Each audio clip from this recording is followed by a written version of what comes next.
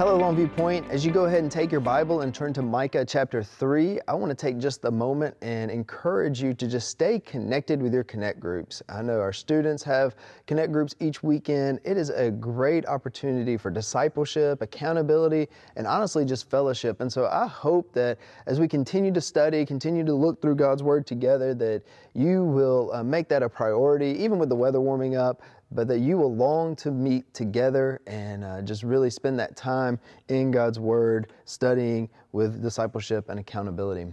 Hopefully you're in Micah chapter 3 now, but as we get into it, the whole passage here is talking about leaders and the leaders being held accountable for their actions. One of my favorite truths about leadership is that if you think you're leading and no one's following you, then you're just taking a walk. And I've always found that kind of humorous, but I think it's even more humorous now coming from a guy who's standing in a room with nobody in it talking to you about leadership. But after hearing the report that Micah is giving to the leaders here in Micah chapter 3, they really wish that the leaders, no one was following the leaders, because the leaders are doing such a poor job of not just doing what was expected of a leader, but actually doing the exact opposite of what a true godly leader should do. And really, Micah comes and he sets this whole thing up as a court proceeding. He sets it up as a time where he is laying out the accusations that God has given him about the leaders, about the false prophets in the kingdom of Judah, and he's laying those out as court accusations. These are the proceedings that he's coming into. It's divided up into 3 sections. He brings charges against the people who were entrusted to lead, the heads of Jacob there at the beginning, and then he goes into the false prophets after that, and then he kind of summarizes the whole thing, and he brings it back together of what the consequences are for their actions. As we read this, your natural inclination may be to read through it very, very quickly and to brush over some of the gruesome language that's actually here. Micah is not mincing his words. He is coming after them because they're leading people astray. And I want us to read it and be careful and look at it with a closer examination so that we can see what it is that they're doing wrong. And honestly realize that this is not something that's just taking place in 700 BC, but this is stuff that's taking place in our lives, in our world, in our country, in our places today. And so let's read Micah chapter 3, and then before we leave, there's always hope. And we'll look at the beginning of Micah chapter 4 as well. Micah chapter 3, starting in verse 1, says this. It starts just like the first oracle did. It says, "And I said, Hear, you heads of Jacob and rulers of the house of Israel, it is not for you to know justice. Is it not for you to know justice?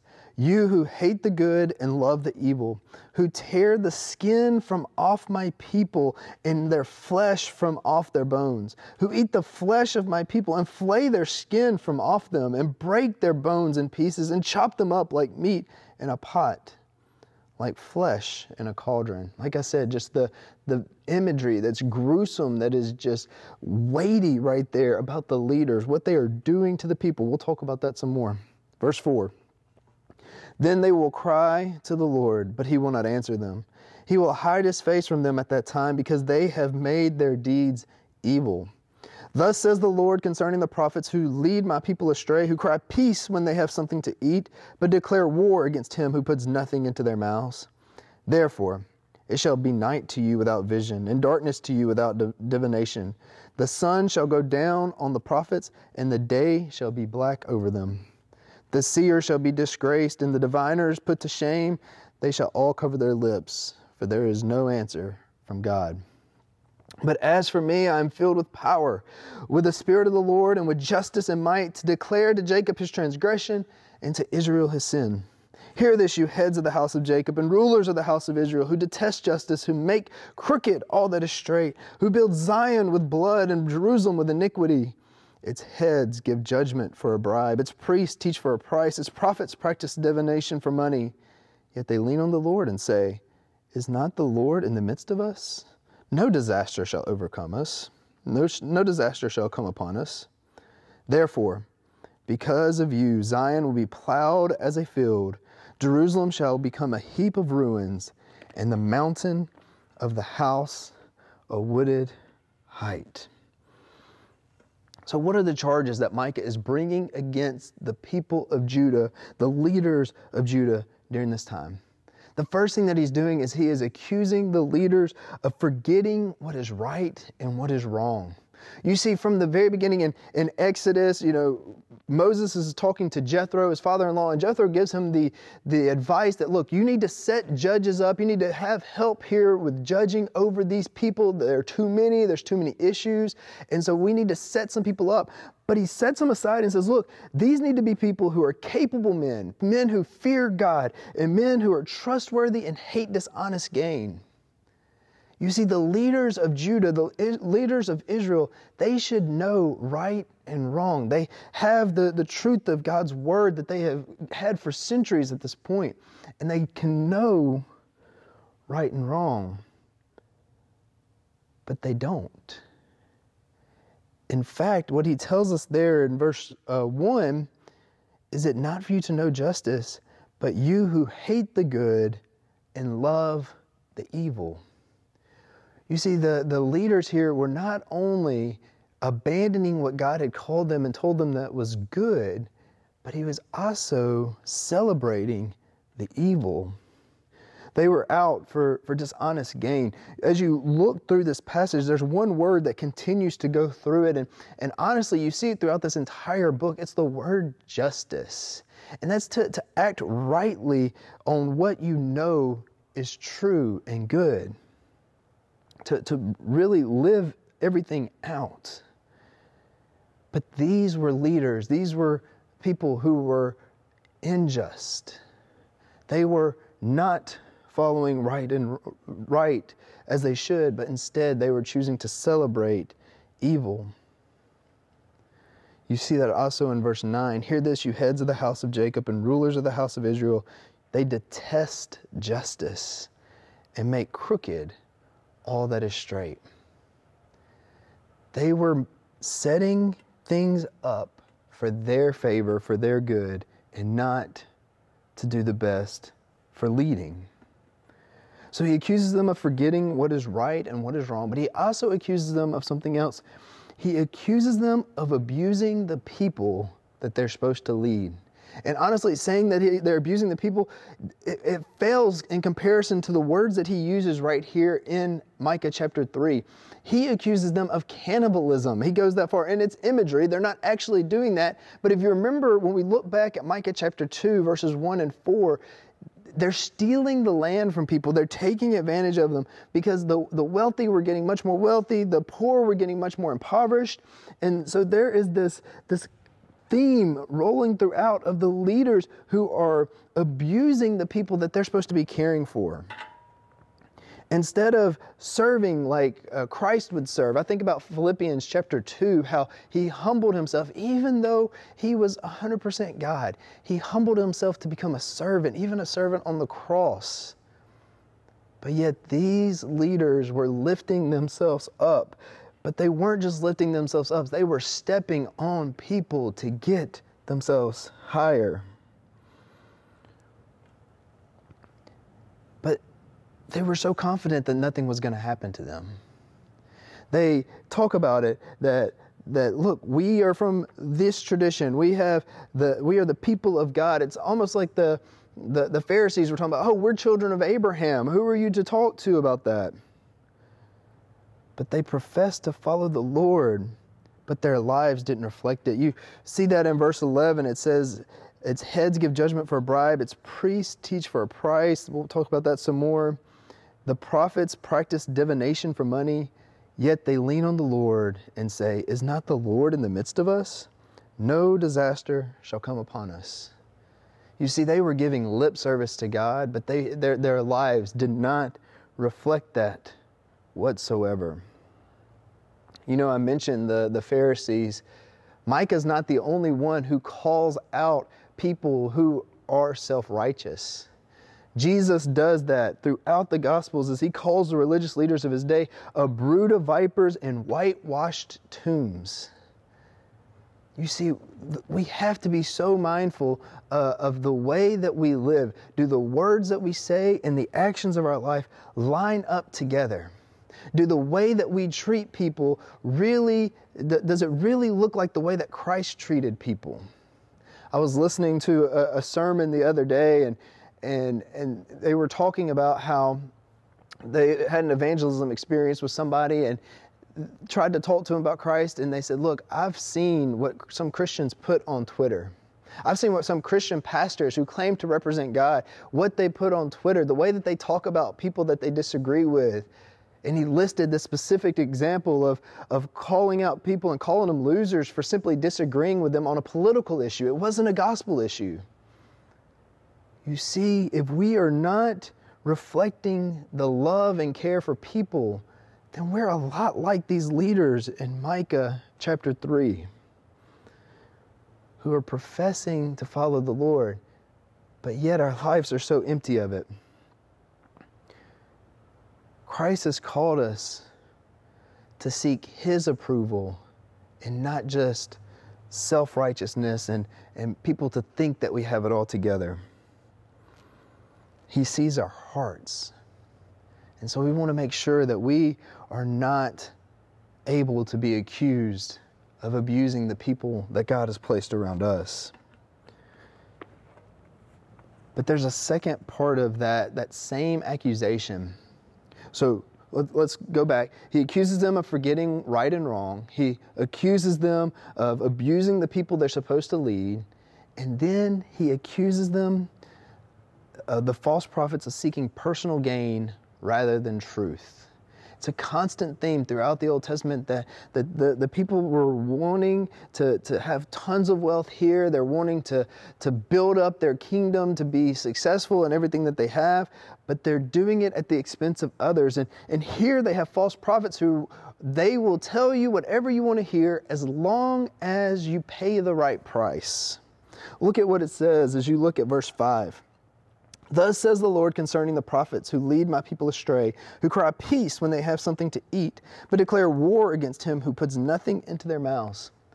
It's really, really fascinating. As you study this text, that verse stood out to me a lot because they're crying peace when they have something to eat, but the Hebrew there is never actually used in another place to say to eat. Every other place throughout the Old Testament where that word for Hebrew is used, it's actually to bite. And it's to bite like a snake. Like it's not just, that you're putting food in your mouth, but there is like this lunging, this grasping, this snatching, this type of bite that is dangerous and venomous and coming out at you. And this bite that it's talking about, if we were to put the actual literal translation right here about these priests, about these prophets, it says this, who bite with their teeth and cry peace, and if one does not put something into their mouths, they declare war against them. You see, the priests and the prophets during this time, they are willing to say whatever they wanted to, whatever you wanted them to say, as long as you paid the right price. They were greedy, and that's why they were snatching at it. They were seeking for gain and wealth. They were not telling the truth of God's word. Instead, they were just tickling people's ears. You see that. We talked about it later. They give judgment for a bribe. Its priests teach for a price. Its prophets practice divination for money. They're not seeking the Lord. They're seeking a profit, gain, wealth, earthly gain and wealth. And you just see the way that these leaders, spiritual leaders, all these are leading the people astray. They're following after them even though the leaders are abusing them. And we see that the judgment is coming. But truthfully, we see these things in our world today, don't we? When we look at our world today, we continue to see racism. We continue to see injustice. We continue to see hatred. We continue to see abuse of the poor and needy. And there's so much that continues to go on in our world. To where honestly, as I watch the news, as I see the things that are going on, there are some days that I hold my kids a little bit longer, hug them a little bit tighter, Because I see the sin and evil in this world. Because I see the dangers in the world that we are growing up in. And I know the biblical worldview, and I understand that we are in a world that is marred by sin all the way from Genesis chapter 3. But my heart breaks when I see racism and injustice and poverty and all those things, knowing that the Lord had intended something so much greater. We need to be people who are willing to speak to these things. We as believers, as followers of Christ, need to be people who speak out against injustice, that people who see dignity in all people, that it's not people that are less or more, but that all people are seen in the character of God. Micah, as you look at verse 8, had the courage and the moral character to stand up for God's truth. Verse 8 says this, and I love this verse. It says, "But as for me, I am filled with power, with the Spirit of the Lord, and with justice and might, to declare to Jacob his transgression and to Israel his sin."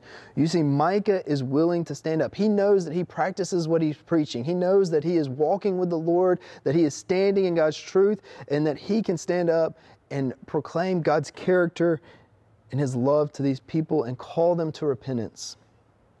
He didn't care that what he was calling them to went against popular thought, that even though they were worshiping these false gods, he was calling them back to the one true king. Truthfully, he was like Jeremiah 20, verse 9, where Jeremiah is saying, "Look, it is like a fire in my bones. I have to speak about who God is and his plan for redemption." There's no way Micah can hold it in. He's been given this word from the Lord, and he also told people the consequences for their sins.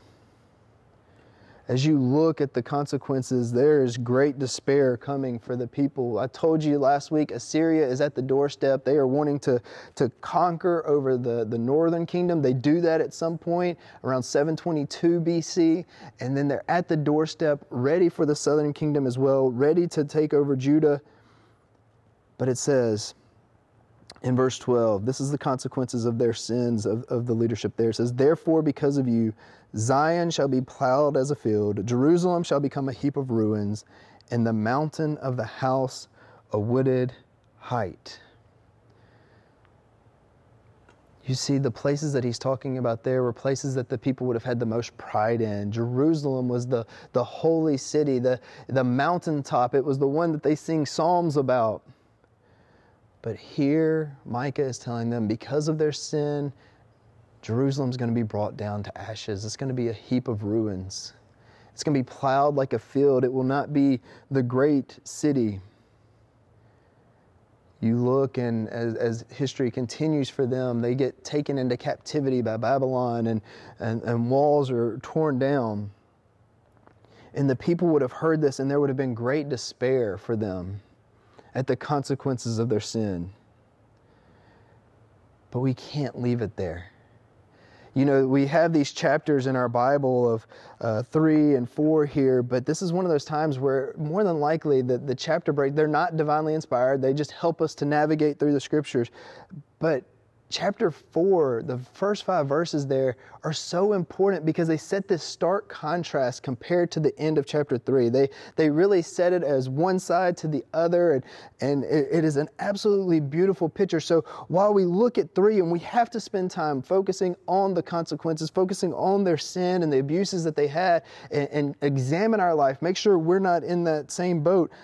4 is incredible because in 4 it tells you this: "It shall come to pass in the latter days that the mountain of the house of the Lord shall be established as the highest of the mountains, and it shall be lifted up above the hills, and people shall flow to it. And many nations shall come and say, Come, let us go up to the mountain of the Lord, to the house of the God of Jacob, that he may teach us his ways, and that we may walk in his paths. For out of Zion shall go forth the law, and the word of the Lord from Jerusalem. He shall judge between many peoples, and shall decide for strong nations far away. And they shall beat their swords into plowshares, and their spears into pruning hooks.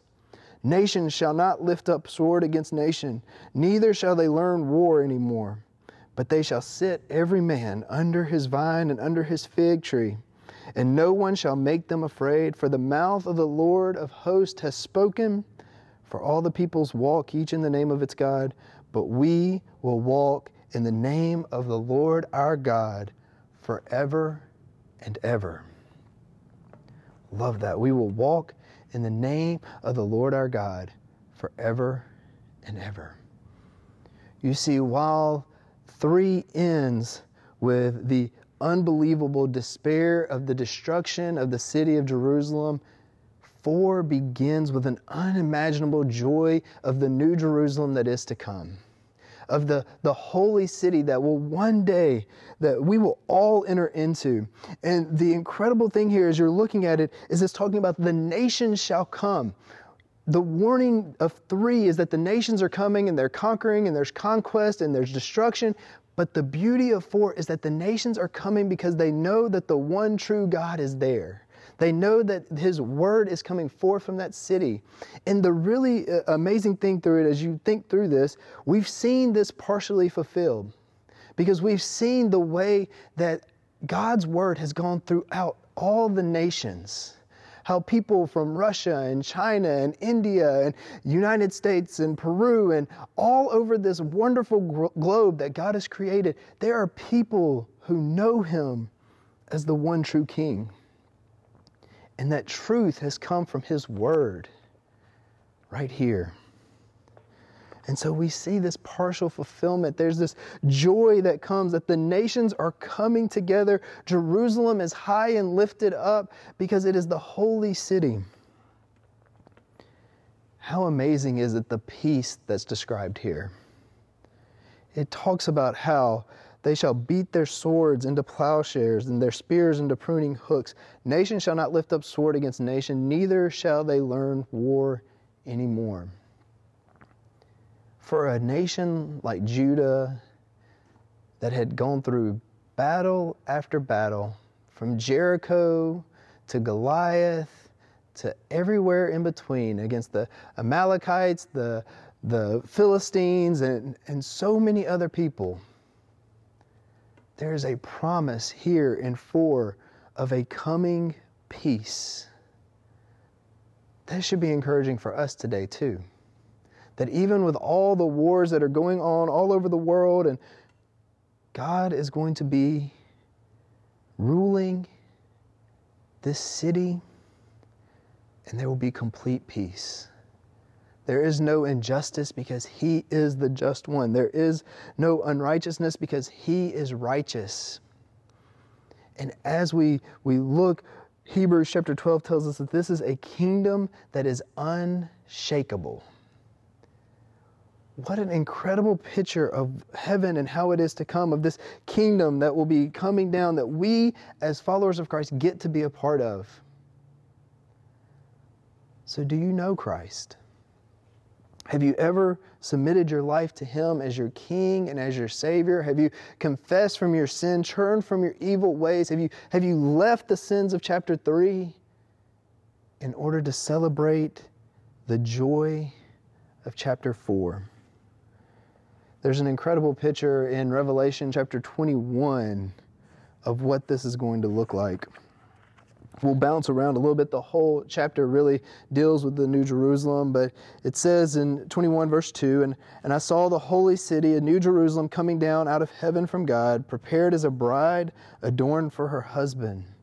Flip over a few verses to verse 10. It says, and He carried me away in the Spirit to a great high mountain and showed me the holy city, Jerusalem, coming down out of heaven, having the glory of God, its radiance, like a most rare jewel, like a jasper, clear as crystal. And then as you continue the chapter, looking at verse 22 through 27, it says this, and I saw no temple in the city, for its temple is the Lord God, the Almighty, and the Lamb, and the city has no need of sun or moon to shine on it, for the glory of God gives its light, and its lamp is the Lamb. By its light will the nations walk, and the kings of the earth will bring their glory into it. And its gates will never be shut by day, and there will be no night there. They will bring into it the glory and honor of the nations. But nothing unclean will ever enter it, nor anyone who does what is detestable or false, but only those who are written in the Lamb's book of life. You see, as we look at this, it is a picture of what eternity is going to look like. We've seen partial fulfillment of people from all different nations coming. We're promised that here in Revelation 21, but we actually get to see this coming peace. You know, the United Nations is not going to ever bring peace. That's what it was intended for. It can't bring it to the world. But the King of all nations, when He is reigning supreme from His holy city in New Jerusalem, there will be peace throughout the world. So as you finish Revelation 21, is your name written in the Lamb's book of life? Have you asked Him to be your King and your Savior? Have you turned from sin and turned to Him? My point for you today is don't be like the leaders of Judah. Don't be like chapter 3, but submit your life completely to the heavenly King. Live as an ambassador for Him, making a difference for His kingdom across the street and around the world. I have a few questions for you, as I always do. I like to give you an opportunity to discuss some of these things as a family, if you're getting to watch as a family. But my first question is this: do you have a burning desire in your heart to tell others about Christ? We talked about that with Micah. We looked at it in Jeremiah. Is there this insatiable desire to tell other people about your King and your Savior? Number 2, as we looked at the leaders, their lives didn't reflect the things that they said. My question is there anything in your life that doesn't reflect what you know Scripture says is true? Is there something in your life that you need to get rid of so that your life lines up with God's truth? Number 3, as we looked at Revelation 21 and talked about the coming kingdom in Micah chapter 4, my question is, what about heaven do you look forward to the most? What excites you about heaven? When you think about heaven, what is it that you're looking forward to? Number 4, how does your excitement about heaven affect your life today? Does it change anything? Does it give you joy? Does it help you through trials? Does it give you an urgency to share the gospel? We don't know when Christ will return, but we know He's coming. And so, leads me to question number 5. If you knew Jesus was returning tomorrow, what would be different about your life today? What would change? What would be the priority? I hope that as you talk through those questions, think through those questions, that it helps you to really focus back on Micah 3 and 4 and realize the hope that we have in King Jesus. Let's pray. Father God, we thank You so much for today. Lord, knowing that each day is a gift from You, Lord, we praise You for the sunshine that You have for us outside. We thank You for technology to where we can study Your word together. Father, I pray that we will be people who are drawn to You, that our lives will look like You, that we will lead people, will influence people like You did when You walked this earth.